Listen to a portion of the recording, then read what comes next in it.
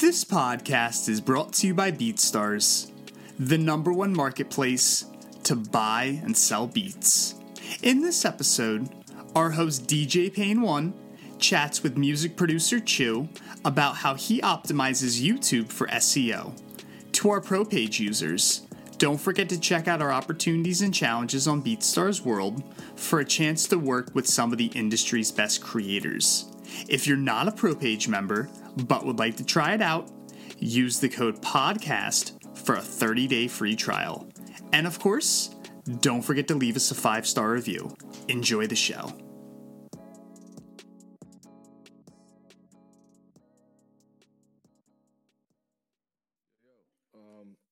I just want to make sure that everything is working. Whoa, that wasn't cool. The Twitch got unlinked somehow.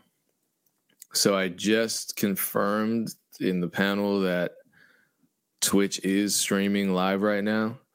But I think that might delay an update for those of you on Twitch. Shout out to Cloud9, shout out to Sweet Speaker. I do see that both of you are streaming from Twitch. So the numbers are starting to go up. That means that everybody else is on YouTube. And I know that Twitch is a preferred streaming medium for a lot of people. And so I'm sorry that there was a delay on the Twitch. I couldn't help with that. Things happen with these accounts, and we got it going at the last minute. Before I bring in our special guest, damn, man, I sound like Porky the Pig. I talked about it last time. The Battle of the Type Beats is still going down. That's Tuesday, August 31st. It's a head-to-head battle with some of the hottest sounds out. Choose a side, submit your beat, and tap in to see who gets crowned Battle of the Type Beats winner. This week's matchup is Dancehall versus Afro Beats, and that's going down August 31st, 3 p.m. Eastern Standard Time on BeatStars Live. That's a Tuesday, and the winner gets $50 in promo credits and additions to the official BeatStars playlist, which is dope. Submit your beats at beatstars.world/opportunities. I'm pasting the link in the chat right now, so you don't have to remember what I said. You can just copy and paste it, click it right now, bookmark it for later. Definitely get involved in all the opportunities that the BeatStars universe has to offer. So right now I'm going to bring in our special guest. The hell was that sound? Damn. Seriously, what was that sound? That was a jarring and terrible sound. I'm going to bring on our special guest right now. Chew, how are you feeling? I'm feeling good, man. How are you? Great. Off to a rough start with the Twitch thing. So hopefully that all resolves itself. But I appreciate you being on here. And just before anyone asks to preempt the questions, yes, this episode will be archived. So even for the people who missed it, it will be archived on Twitch, the BeatStars YouTube, as well as my YouTube. So whatever information is given out on this particular episode, it will be there forever for everybody. So I appreciate you coming on. Thank you. I know a lot of people were excited for this session. And of course, man. I want to talk about a lot of background information. And, really, I've only known of you, I think, for like a year and a half? Right. When we first linked because of that tape. And according to your channel, it looks like you first started uploading to YouTube a little over 3 years ago. You were uploading beats to YouTube. Is that correct? Just 3 years?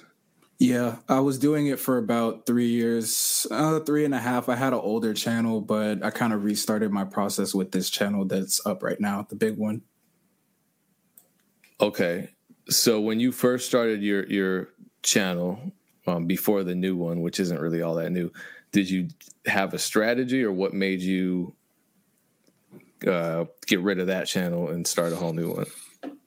So with that first channel, I was mostly just messing around. I wasn't trying to like sell beats or anything. I was still using the type beat kind of approach to everything because I wanted people to definitely see it, but it wasn't geared towards selling anything. So when I realized that I wanted to take advantage of that opportunity, that's when I created the new channel. And I kind of took a more business approach towards everything with that channel.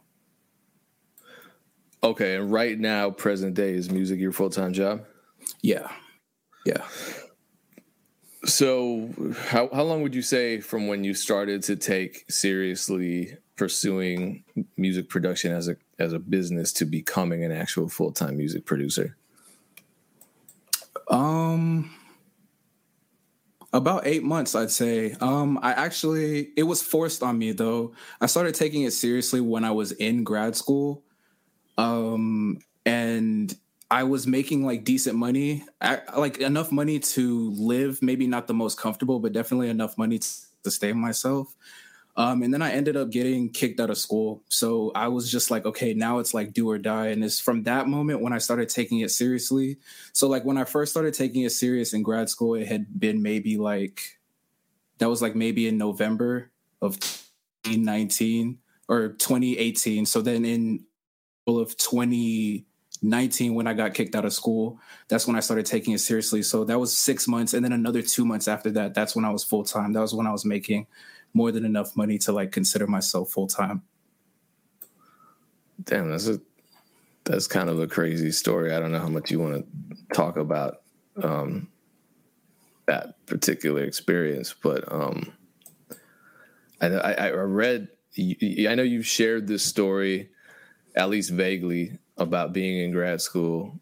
And I know with my experience, I was in grad school, and when I got out, I was offered a job. And I figured it would pay highly because I had a master's degree at that point. So I was excited for it. And then it turned out that it paid like a third or a fourth of what I'm making now just selling beats online. And you kind of had a similar experience, right, with weighing your economic options. Exactly. And that's kind of like the whole thing, at least from my perspective. It seems like college is a little scammy because you don't really get the return on your investment unless you end up getting a scholarship or something like that.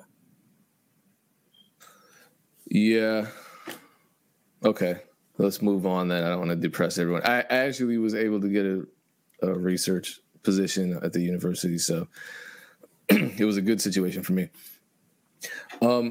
Here's a narrative that's been floating around forever. I don't think it's left for the past 5-10 years. I just want your take on it. Is the online beat selling universe too saturated? No. The simple answer would be no, but the more long form answer is that depending on how you're approaching things, it can feel very saturated. So yeah. And so throughout the year, you've been giving out instruction, mostly in the form of tweets, to producers on how to build up their beat selling business. Before we jump into the business of everything, I know you've also expressed that a lot of beat makers these days are focused on the money more than anything, and that ends up destroying their careers before they even begin. Can you explain what you mean? So I think that by that, I mean that when you start off with an approach of, I'm going to try to use this as an opportunity to make money, like when people treat it more as like a get rich quick scheme, like Amazon drop shipping or like, I don't know, anything. It's like a really hot thing. And it's just something that people are doing to get like a little bit of money in their pockets. I think approaching it from there kind of perverts the art a little bit. Maybe pervert is like an aggressive word. But I think it distracts from like ultimately actually making good beats, which is the actual thing you need to do in order to actually sell beats in the first place. So it's like this whole feedback of like kind of distorting your approach to actually making progress as a musician, both like in terms of skill and in terms of finances. When, in your experience with your own career, when did you decide that you were actually ready to sell beats? And how did you balance the those two concurrent paths. The one path you're making, you want to learn to make better beats, musically better, sonically better. On the other hand, you want to build up your business and learn marketing and all that other stuff and actually make money. It seems to me that a lot of producers get, it's hard for us. It's hard for most producers starting out to not look at their beats and be critical. Either it's like they hate everything and, oh, my beats are so trash, or it's like, I'm the greatest thing ever. Watch out, Timberland. I'm stepping on your neck right now because I just made a 4-bar loop. You know what I mean? And so right.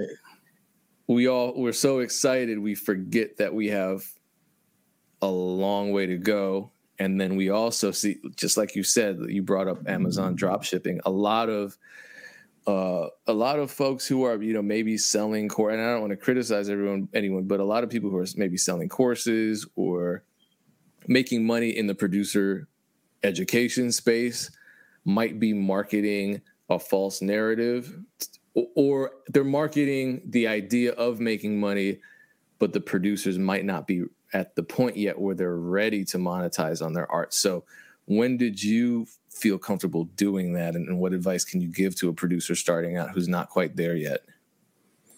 I first started feeling comfortable the first time, because I've been putting my music everywhere on SoundCloud and YouTube and stuff. So after about 8 or 9 months of producing, which was somewhere around 2018, I started kind of getting artists to kind of hit me like, which would you want for this beat? They were I was asking for offers and they were definitely lowballing me, but I was just using that actual thing happening as an indication of okay, my beats are at least decent enough to attract some type of client to want to purchase them. So that's a sign that maybe that direction if I wanted to. So then from there, I just started posting wherever I could to get feedback. I was posting it and this is something that I recommend everybody do because it's one of the best ways to get feedback. I was posting it in Discord chats, in the feedback channels, and I was posting it on Reddit forums where anybody was giving out trap feedback, just literally anywhere where I could get anyone to critique my work and tell me something that I could do to improve.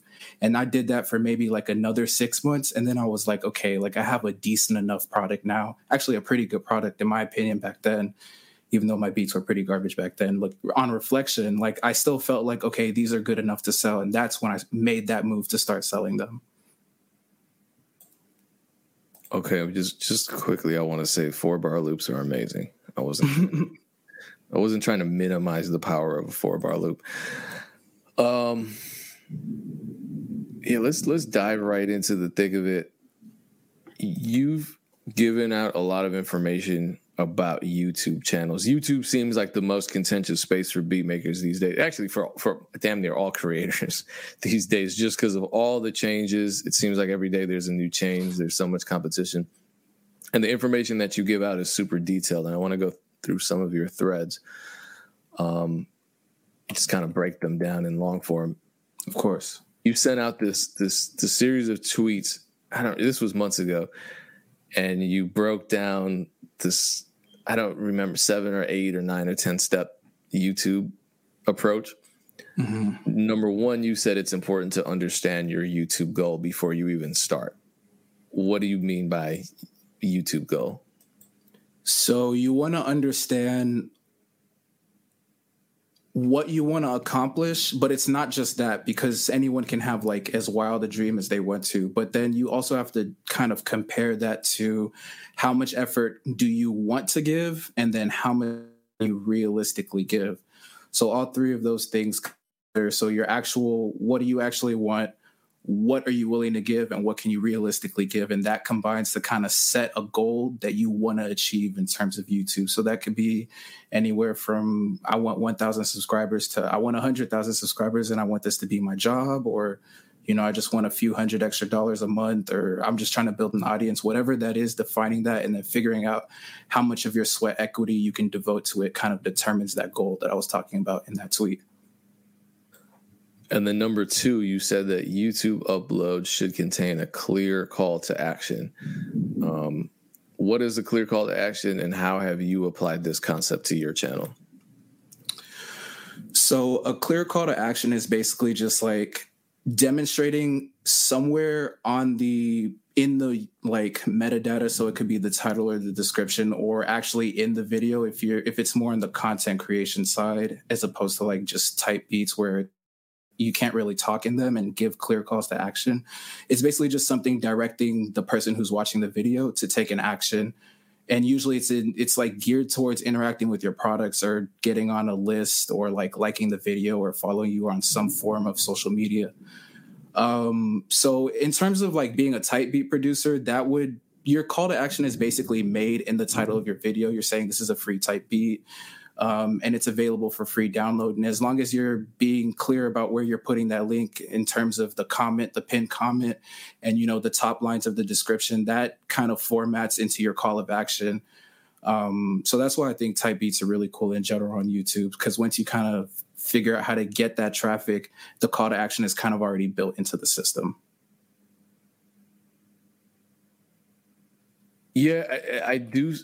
What's crazy to me is, so I tell producers all the time, you really have to make that experience for the customer as easy as possible, and you have to make that call to action as clear and accessible as possible.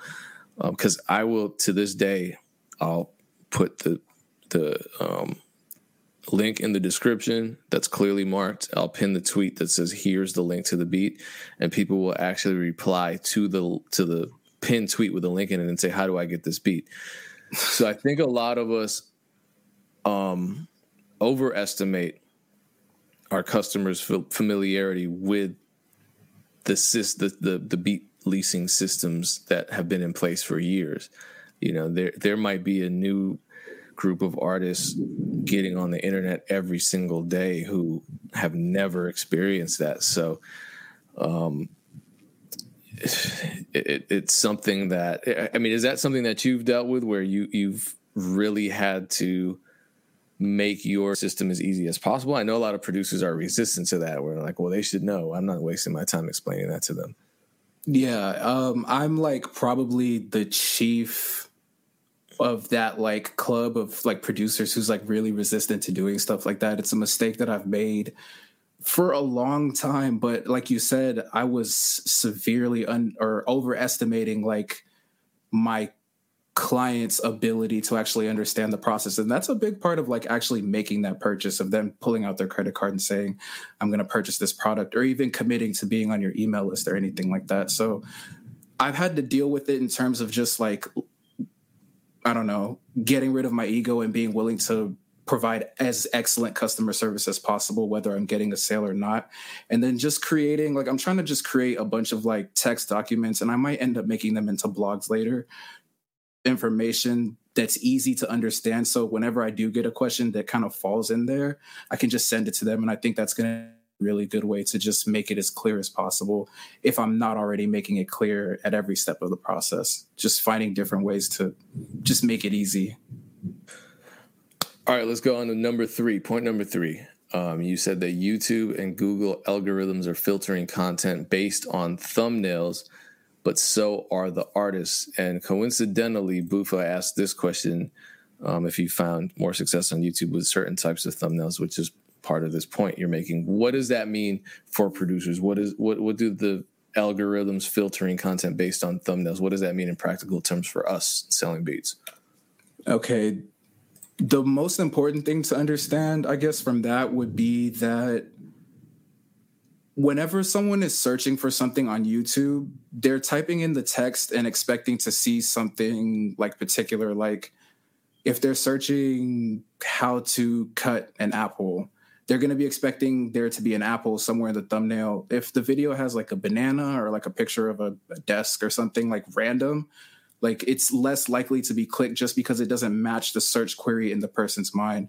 So people are like always kind of doing that in their mind. And at least with my channels, both of the channels that I have that I post a lot of content on, whenever I use like clear thumbnails, so whether it's like describing exactly what the video in terms of really high quality images for my main channel, which I do tutorials on, I get much better click throughs than like if I were to just put some like random image that doesn't really have anything to do with. And it's the same thing on my Type Beats channel. Like when I use like very cool artsy images, I feel good, and like some people might kind of get the point behind it. But whenever I use artist images, for some reason I tend to get like crazy click-through rates. Like my regular click-through rate, if I tested this like kind of an A/B testing over a couple of weeks, my regular click-through rate with just like kind of stock images or images that aren't related to the artist basically was 7%, which is still pretty good in terms of YouTube standards.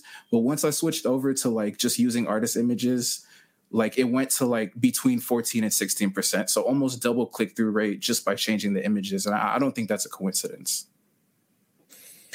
So you would tell producers, if producers are uploading beats, use an image relevant to that beat, and usually an artist photo is the best way to go. Yeah, that would be my recommendation if you just want to like help yourself get a little bit more views, get more click through. So then let's move on to number 4. You emphasize relevance, specifically the content of the videos matching up with the keywords. What are a lot of producers not understanding about relevance?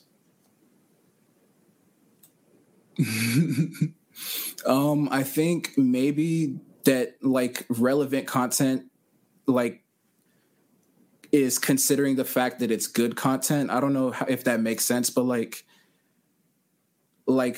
a bad video, like I don't know how to explain this. Like a video, okay, going back to the Apple example, like a video that says like I'm going to teach you how to cut an apple, it comes on and it's like teaching you how to cut bananas, or it's like showing you how to cut an apple, but it's like literally in the worst film ever, like it was recorded on a microwave or something.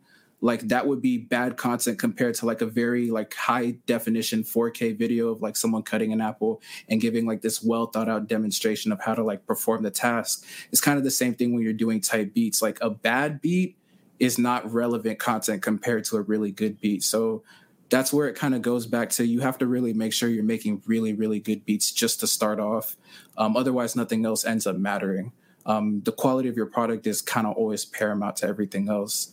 And then like in terms of type beat producing, just making sure that like whatever type of beats, if you're going to do type beat producing and use YouTube to kind of accomplish that goal, just making sure that your whatever keywords you're using fit the type of beat you're making. And that's where like getting good feedback can come in, because you can also ask the people who feedback, hey, what does it sound like? Who does it sound like will get on this beat? Or like, what kind of vibe does this beat give you? That can help you figure out what kind of keywords you might be able to use. And from there, you can use different tools to do keyword research to figure out like terms that match that search term, but that are maybe don't have the most competition. Okay, I think that brings us to point 6. You said other metadata should be driven by the artist that you select to make up your niche. So that's what we're naturally leading into, right? Mm-hmm. What is that? I know this is like a rabbit hole, but what does that all amount to? So metadata is everything. So of course not of course, I don't like using that term, but like it refers to your title is one of the biggest metadata things. Because that's the most, like that's going to end up driving the most like traffic to your video, the actual keywords you have in your title. But then there's other like metadata kind of like input fields as well, like your description counts a lot. That's why another really helpful tactic on YouTube is to put the tags that you actually put in the tag section, copying them over to the description, because having relevant keywords in your description can help you rank higher in the search engine. And then, of course, the tag section as well. Those aren't as important as they used to be on YouTube, but they're still really helpful in just pure SEO terms. So just making sure you have like relevant keywords in there and good like long form keywords as well, so you can rank in some smaller niches. Okay, and lastly, you've been giving out free YouTube channel audits for a lot of producers. Which is, you're doing God's work. But given all of that input that you've had from looking at these different channels, what are some of the common mistakes you're seeing producers make with their YouTube channels over and over again? The most common would be lack of consistency, because That's going to end up being the most important thing, as long as your beats are good and as long as you kind of have everything else set up, are how consistent are you posting and how much can the algorithm depend on you to deliver content. And if YouTube doesn't feel like they can use you to sell ad space, they're not going to promote your content as much as someone else who can perform that task. So ultimately, you have to pick some kind of consistency that works for you. Another mistake that I see a lot goes back to kind of like the most key point I'm trying to make in this entire discussion, which is like bad beats. I wish there was a better way to say it, but a lot of people are eager, and I was the same way, honestly, to kind of get into beat selling without like making sure that their product is like 100% first. So that would be the second mistake. And if I had to name one more, it would be not actually structuring and we've talked about this already, not actually structuring the video in a way that has a clear call to action. So that could either be poor metadata, which is really important for the type beat whole producer thing, or just not having, download links like a BeatStars link in there where you can give out the free beat or sell the beat and then, exchange information and exchange information for the product that you're giving. So not setting it up properly in order to actually would be the third mistake I see the most. All right, so we get to move away from that super long list. Something really interesting about your YouTube channel, at least the one that I'm seeing and basing this question off of, is that you upload producer tutorials and beats. And I do that too. I personally wish I had just made two separate channels early on, one for recording artists and one for producers. Does uploading both kinds of content to your channel confuse the YouTube algorithm in your experience? Yes. I think it will always naturally, because the beats tend to be shorter than the video, or they're always shorter than the videos. They have shorter watch time, shorter retention time by percentage. So the stats are kind of all wonky. So it's always going to throw the algorithm off. And back when I didn't really understand a good ratio for actually doing that, it would throw the algorithm off a lot. I would end up, getting less traffic coming towards my way when I was posting too many beats. Because most of the people on that channel now that are subscribed are producers. I would say, if I had to take a rough guess, 80 to 85% is producers. So just finding good times to actually post the beats and then making sure I'm posting a good ratio in terms of tutorials to beats was part of that process of trying to keep the algorithm from punishing me for posting, multiple types of content on the same channel. I was wondering, actually, how do you go about that? Because I noticed you're one of the only producers that I've seen that's kind of like up there who's also posting beats and content on the same channel. Truth be told, I'm trying to start other channels that are just for beats, just to see what can work. And my issue is that my channel's been around for so long and it's amassed, over about 120,000 subscribers. So starting a new channel should have been something I did, 10 years ago, and I'm suffering for that now. So my advice, if I had to give advice, if anyone's asking, is start things off the right way if you can, and then you don't have to be like me having this conversation years later about what he should have done. Because at this point, I can't change it. I can only test out alternatives, and that's what I've been doing. But, the funny thing was, and I think, didn't you tweet something about this? I want to see. Did you tweet something that had to do with YouTube not being... No, that was Cloud9. Okay, then I want to ask you this question. So I had Cloud9 on last week, and he had tweeted something to the effect of, YouTube is not the most relevant source of traffic or income for many producers.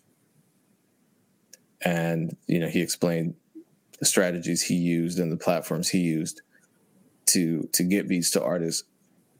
For you, what's your experience? Would you say that YouTube is a substantial, in terms of beat sales, would you say YouTube is a substantial or the most substantial source of traffic for funneling customers towards your Beat Store, or would you say it's a combination of other factors? Man, in my own personal experience, I would say 90% YouTube. I do some things here and there, like on Instagram. I've got decent followings on Instagram and Twitter, modest followings, honestly. And I do what I can on those platforms, but it's really YouTube. Yeah, just especially with my second channel now, which has just under like 1,800 subscribers, driving like just a lot of traffic from posting beats there every day. It's just always been YouTube for me. I know it's different for everybody, and there's a lot of ways to go about doing it. It's just I kind of stumbled on YouTube, and it really worked out for me. I know you upload beats to YouTube. I know you upload beats to BeatStars, obviously. What are some other platforms that you use to get traffic for your beats? SoundCloud. I really like SoundCloud. I don't understand the algorithm, or if it's like dying or if it's coming back to life, but I like SoundCloud. I like that it feels like a community. And once you kind of tap in and show the platform love, a couple of times a week, just being a consistent like contributor to the community, you end up getting a lot of like support and engagement back. So I like SoundCloud. That gives me a nice pocket of like my audience as well. I really like Twitter, more so for communicating with producers, but it's also just a good way for me to engage with artists directly. And that's another way that I kind of funnel traffic towards my Beat Store and into my like whole bigger marketing scheme or whatever, is kind of just getting direct with artists that I really, really like, or that I think would be like good potential clients or customers. And I do similar things on Instagram, but I don't really post beats explicitly all the time on Instagram and Twitter. But every once in a while I will. Like this morning I did on Twitter, and it got some like pretty good engagement, which is nice. So I might be doing that a little bit more in the future. With uploading beats to SoundClick, obviously that's an entirely different platform. Do you have a strategy for that? So actually it's SoundCloud. I might have said SoundClick. My bad. SoundCloud. No, I'm pretty sure you said SoundCloud. Right. So SoundCloud, man, I wish I could understand and give a clear like way to approach it, but I don't really know, because I don't really know how I ended up gaining engagement there. I sent a lot of people towards SoundCloud early. Like I know when I was giving out free kits like 2 years ago, I was always like giving them out in exchange for SoundCloud follows. So like actually building my following there showed that I would get more engagement over time. So I think maybe you get rewarded on the platform for just bringing other users onto the platform, and that would make sense. And then posting like good content. Like SoundCloud isn't the place where you want to like post mediocre stuff. At least in my experience, like the good stuff does good, but like the okay stuff performs like really not that good. So I think it's more niche in that like the really good content does really rise to the top on SoundCloud because it's more music based. But yeah, that's what I got for SoundCloud. Okay, so then with SoundCloud, are you looking at your YouTube and BeatStars performance and saying, okay, this track did particularly well, I'm going to put this one on SoundCloud, but I'm not putting this other one that didn't do so well? Yeah, that you literally nailed it on the head. Yeah. All right, got it. I noticed this is I don't know if this is significant or not. I noticed that a lot of your recent beat videos that you uploaded to YouTube don't have any tags. Was that intentional, or is there something behind that?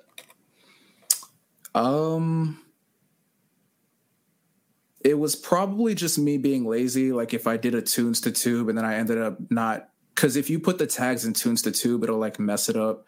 So you have to go do it manually when you do that. So I was probably being lazy, but at the same time, I do have the idea in the back of my mind that tags really don't mean as much as they used to. They can still be really helpful. So I shouldn't be lazy with that on any of my channels, but especially my second channel because I'm trying to grow it.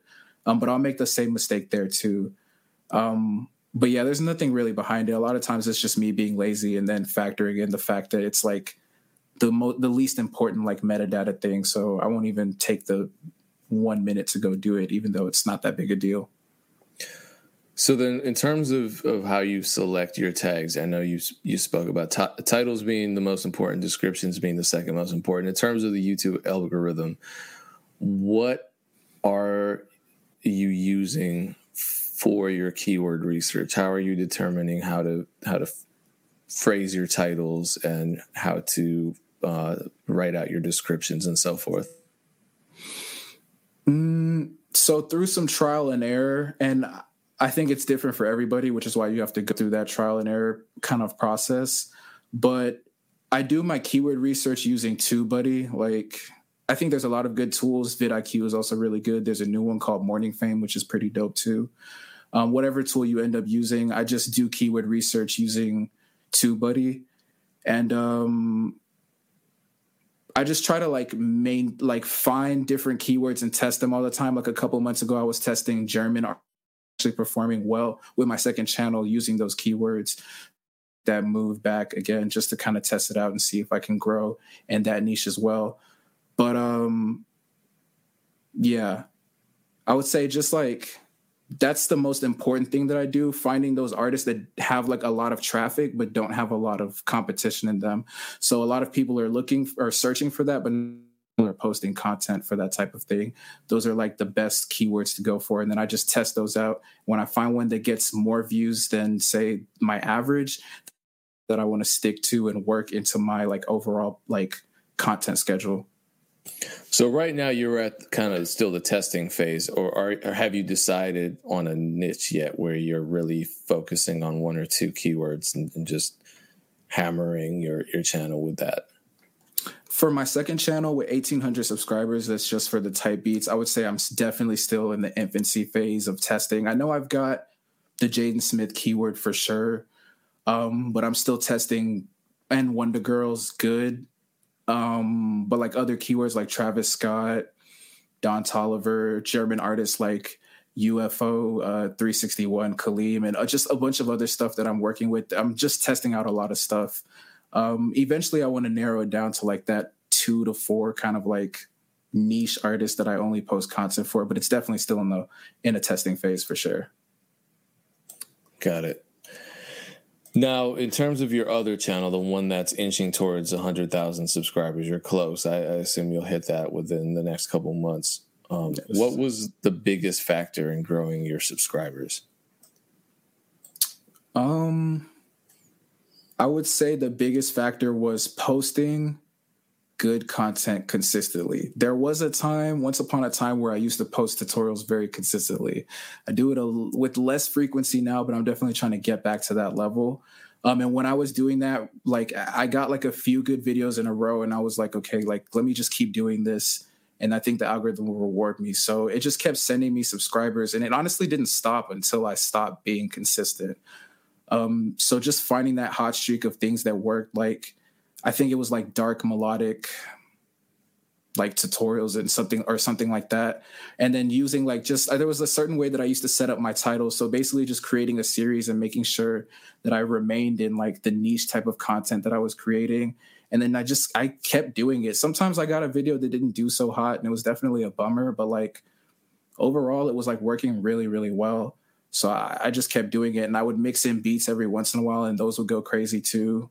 And I just stayed consistent with it. Eventually, I just kind of got less frequent with posting on my tutorial channel as I like got opportunities and stuff. But yeah, staying consistent once I found something that worked was like 100% like the difference maker. Because if I had just like BS'd it, I definitely would not have made the same amount of growth at all. So here's a question then, especially since a lot of producers are making beat tutorials as well as trying to sell beats as well. You're doing both. I assume your channel's monetized. Are your beat sales on par with the YouTube revenue from the tutorial videos you're posting? Nah, man. I wish, but goals for sure. I would say my revenue is average between like $900 and $1,200 a month. So it's like, it's not, I guess I wouldn't scoff at money like that, but it's like nothing crazy either. And you have to consider that I have almost 100,000 subscribers. People would think you would make more from YouTube ad revenue, but the music niche in general, I think, has like a low like amount of money you make per like view or something, so that factors into it as well. Yeah, you should be making TikTok compilations or like crate challenges. Something. Dude, that crate challenge is hilarious. I had to stop watching them because I've seen so many. I saw this rapper out here who just signed to Rock Nation, Huey V. I saw him do one and he fell from. I'm like, man, oh, they look so painful. They hit the ground so hard. I don't care if it's grass. I don't care what it is. They hit the ground so hard. I feel, and I feel like I'm in. I guess apparently we've both been nominated as like the fittest producers on the planet.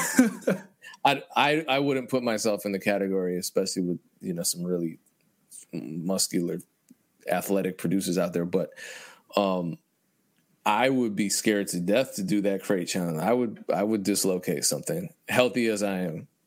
Definitely. Yeah, I do different things with crates that are way safer than that. Back in March, you tweeted. So I have a whole bunch of information from your tweets. Like between you and Cloud9, you make my research job easy and difficult, because it's easy because I can just look at the tweets and I'm like, oh, this is a good one. Difficult because there's so much. Back in March, you tweeted, if you didn't make the sale to an artist, it was 99.9% your fault. Having this mentality helped me sell a lot of beats. What was going on then that you learned from, and what did you mean by that? And what can other producers learn from that? So that stems from taking that approach. I learned to take responsibility for everything that's happening with like the achievement of my goals, basically. So if my goal is that I want to beats or I want to sell a beat to an artist, then I'm taking responsibility for having good enough content to get in front of them in the first place, setting up my marketing and all my distribution platforms properly so that I can be in front of them at the right time, setting up my calls to action correctly so that if they are interested, which they should, because my content should be amazing, setting it up so that there's no way they can be confused about what to do in order to get the product, whether it's a free download or a purchase. Maybe my prices are bad. That's my fault. Maybe I'm not, relating it well to the industry, like, standards. Maybe the beat's not good. Like maybe the art's not good.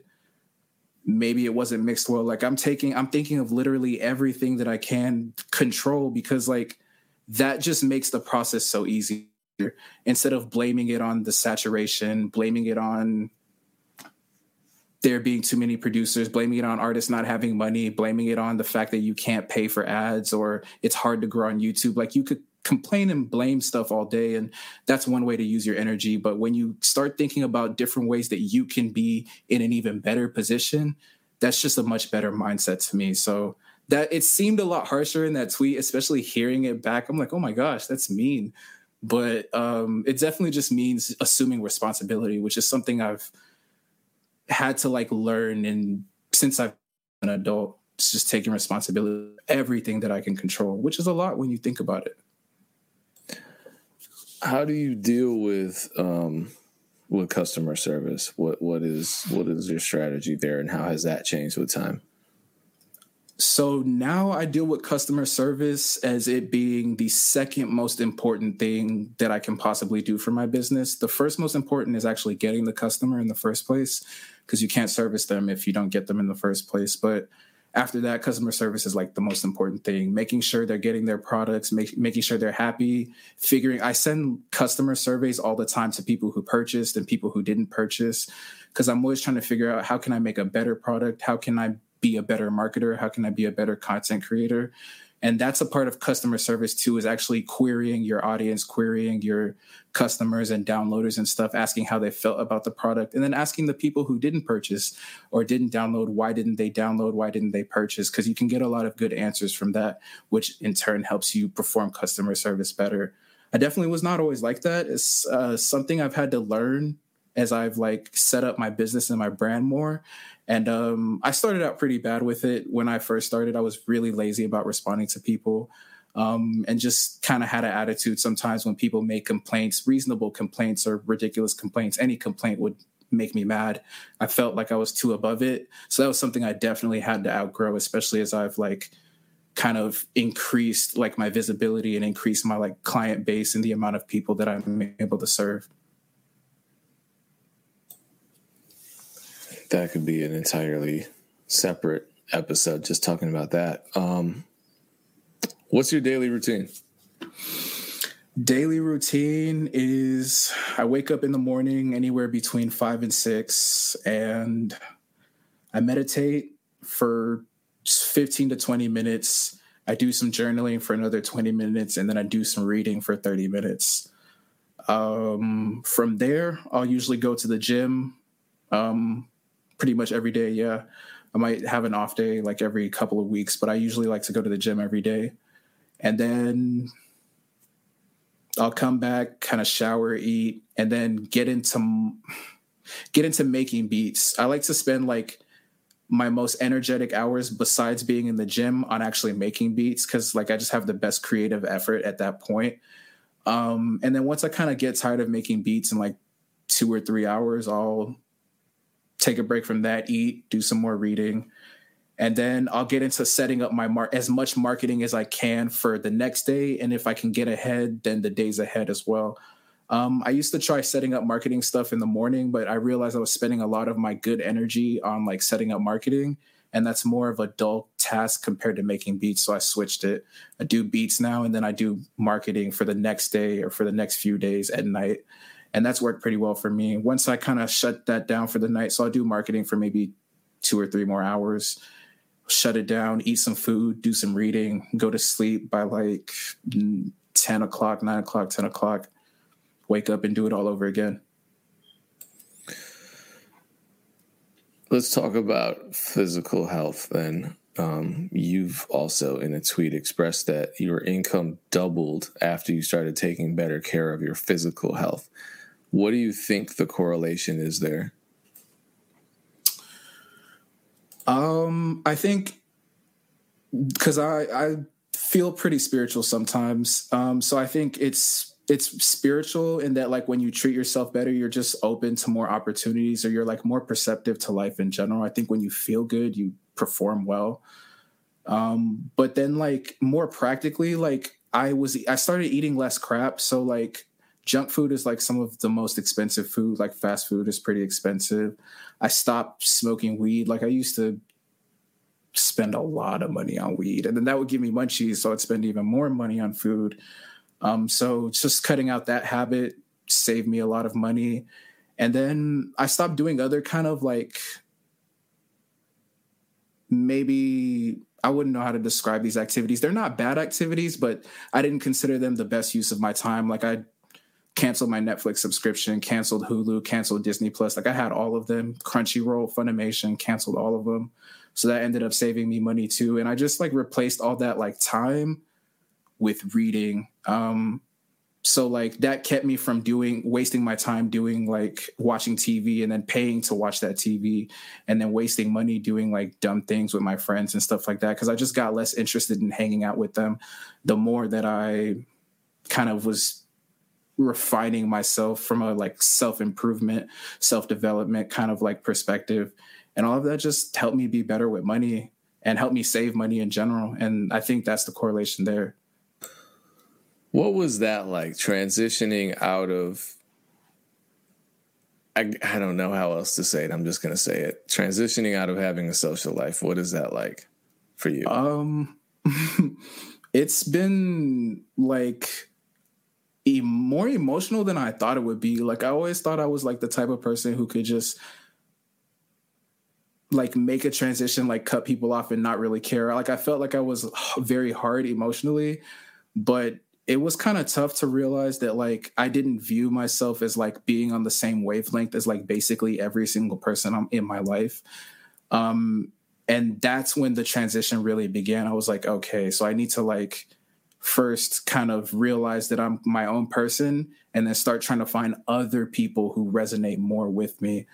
But the transition has been like a very spiritual one, like just understanding like everyone's kind of got their own thing going on. Everyone's on their own wavelength, and learning to be very, very okay with myself. But sometimes it's like a bummer because I don't know, like we're social creatures and we want to hang out with people like a lot and do fun things.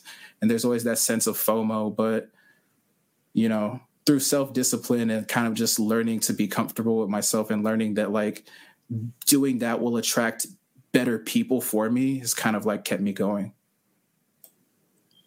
Yeah, especially since you've already talked about making all of these changes. One, just waking up early and going to sleep early. That's a change that will affect your social life. A lot of people won't understand that. Talking about, not... I'm assuming if you quit smoking weed, you don't drink alcohol either? Nah. So that's another thing. And I've never been a drinker, so that part of my social life has been dead forever. And, that's frustrating. But, eating healthier, being more active, all of those things creates barriers, or you feel like they're barriers, right? If you go out with your friends, they want to get drunk, go eat at 3 a.m. And the second you say no, all of a sudden it's like you're committing a social sin, and feels bad to them because it's like, man, choose change. And then it feels bad to you because you're like, wow, I'm just a weirdo. I'm different. I'm like an alien. And in turn, alienating myself from my friends. Yeah, it's just tough. And that doesn't even touch on the element of entrepreneurialism where you're just as a creative and as a small business owner, you're doing something that 90% of the population doesn't do.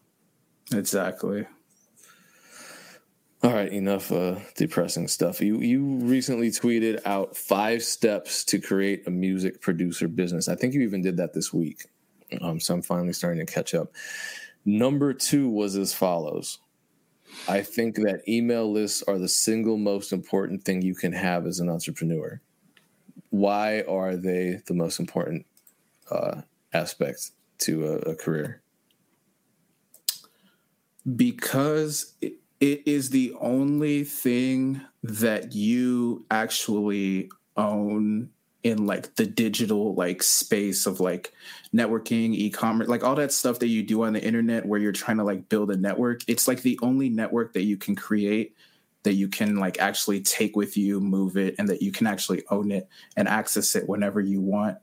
I think the best way is just to like give an example, because in 2019? Yeah, like right after I started like doing everything full time, like my channel was like growing, everything was like going really well. I was like actually making decent money. I was very happy. And then like I fell for this like ridiculous scam where like these people got into my account and like got my channel. And like it was like the scariest moment of my life. Or not scariest moment of my life, but it was definitely a scary moment because I was like, damn, I really just lost my channel that I've been building up this entire time, put in all this work, and it was doing pretty good, and I lost it. Now I don't have access to any of those people anymore. But luckily, like I had my email list, and it already had like 11,000 or 12,000 people on it, honestly. And that was already like enough to keep my business going. Had like something terrible happen where I didn't get my channel back. And I actually put out a blast to my email list, and I was telling them like, yo, my channel got taken.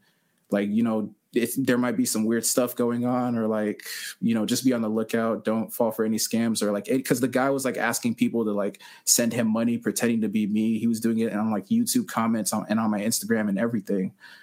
And like the people that I sent that email to actually contacted Google on my behalf so many times that they reached out to me and they were like, all right, we're going to give you your channel back. Like, just tell, like, you're good. Like, we're going to set it up where you can get it back. And I was like, wow, like that never happens. It's usually you lose your channel and you have to make a new one. So it was like, that was crazy. And if I didn't have an email list, like if I had lost my channel, I would have had to start all over. I wouldn't have been able to funnel any traffic. I mean, I still could have done it, but like the amount of difficulty, and there wasn't that same fear of like, I have to shut down my whole business because I don't have my YouTube channel anymore. Like I could still just market on my list. I could still create content for my list and then like still have a sustainable income. So, I mean, that example right there, I think shows like if the social media network you're using for your main engagement, driving traffic towards like whatever products you're offering, just all of a sudden shuts down, Instagram deletes, YouTube decides they're going to start charging you $100 a month to use this platform, whatever it is, like having that traffic that you actually own, that you collected in the form of emails is just like, is crazy valuable. Like, no, I'm a total geek about it, but it's crazy valuable. All right, we're gonna have to have a part 2 because we're running out of time, and I would love to hear that terrifying story. Maybe we can do another one around Halloween or something and tell that story about how you almost lost your channel. That's a nightmare. So we'll DM and I'll try to convince you. What was I gonna say? So what would you say?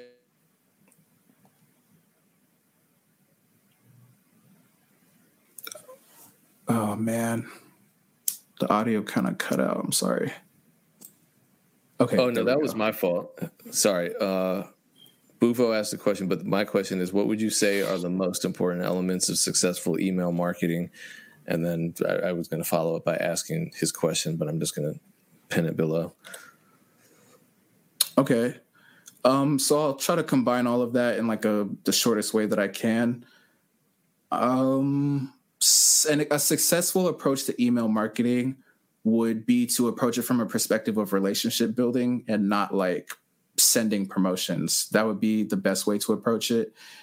Learning how to write subject lines that will get the people to actually open the email, because that's kind of like the same thing as creating good titles on YouTube and using like good thumbnails. The subject line is going to actually get them to open the email. And then writing good content in the emails, like of stuff that actually is going to be helpful to them. So whether it's providing helpful advice or resources for artists, or providing free products, tutorial content for producers, depending on whatever type of content you're making, just making sure that you're providing a very high like volume of helpful content while at the same time building a relationship. And then you can follow that up with promotion. So I would say for every like 4 promotional things you do, or 4 like value-filled content pieces that you send to your email list, one of those things could be a promotion. So 1 out of every, I would say, is the best ratio, at least for me. And then just continue to study things like copywriting. It's very underrated how important it is to actually be good at writing in order to communicate with people through email. Copywriting has been something that's been difference making for me, honestly, especially just learning how to write better sentences and tell better stories to people has been really, really important. So just kind of understanding that it's not, you don't approach it as being spammy and it won't be spammy. That's basically the best way I can say it. You really are trying to build a relationship with these people, and you just so happen to have products that they will need at some point. So they'll shop with you when you make them a promo, but you really are trying to build a relationship that is 100% like, I'm here to help you, like with as much as I can realistically help you with. And hey, I also sell stuff that you need sometimes, so come get it from me, because I'm your friend and the other guy's not your friend. That's kind of the approach to like email marketing, honestly. What email marketing platform do you use? I use MailChimp. Okay. Do you have automation set up at all with MailChimp? So many automations. Okay. I love automation.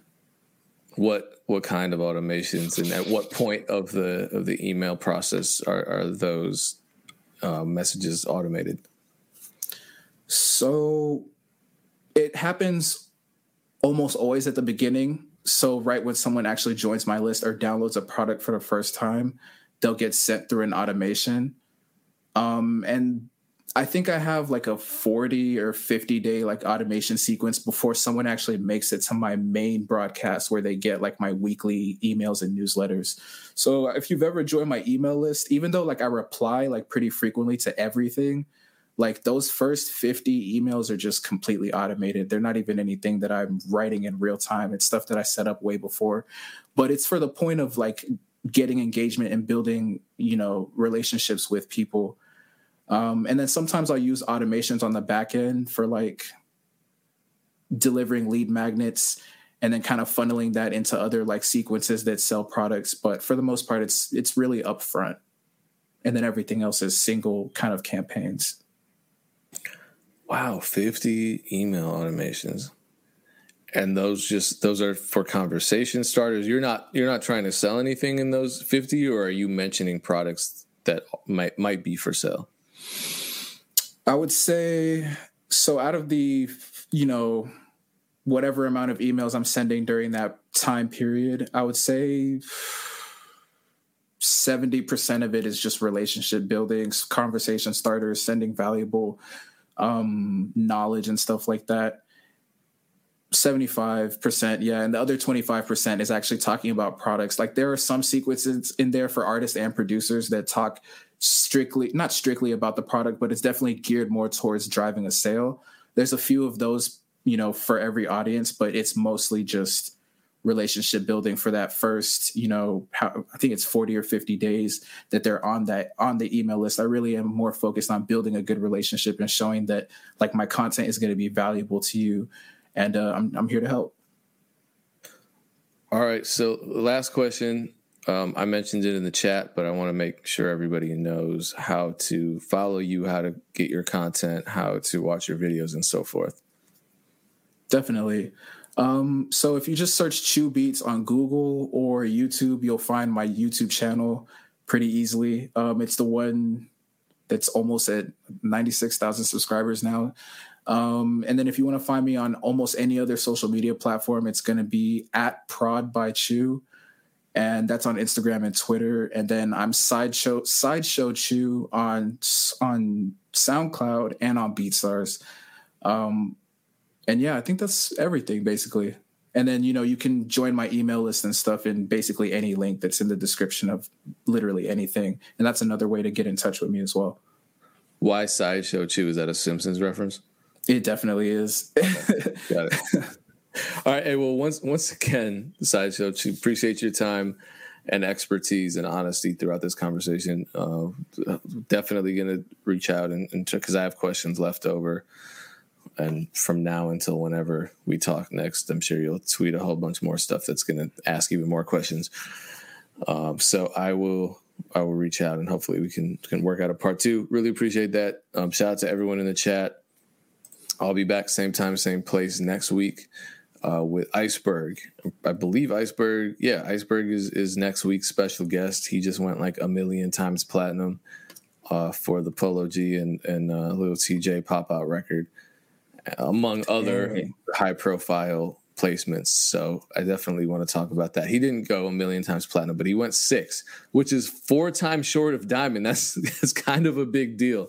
Yeah. So I'm looking forward to that conversation. Don't miss it. I'll catch you then. Once again, appreciate you, Chew. And I will talk to you soon. Peace, everyone.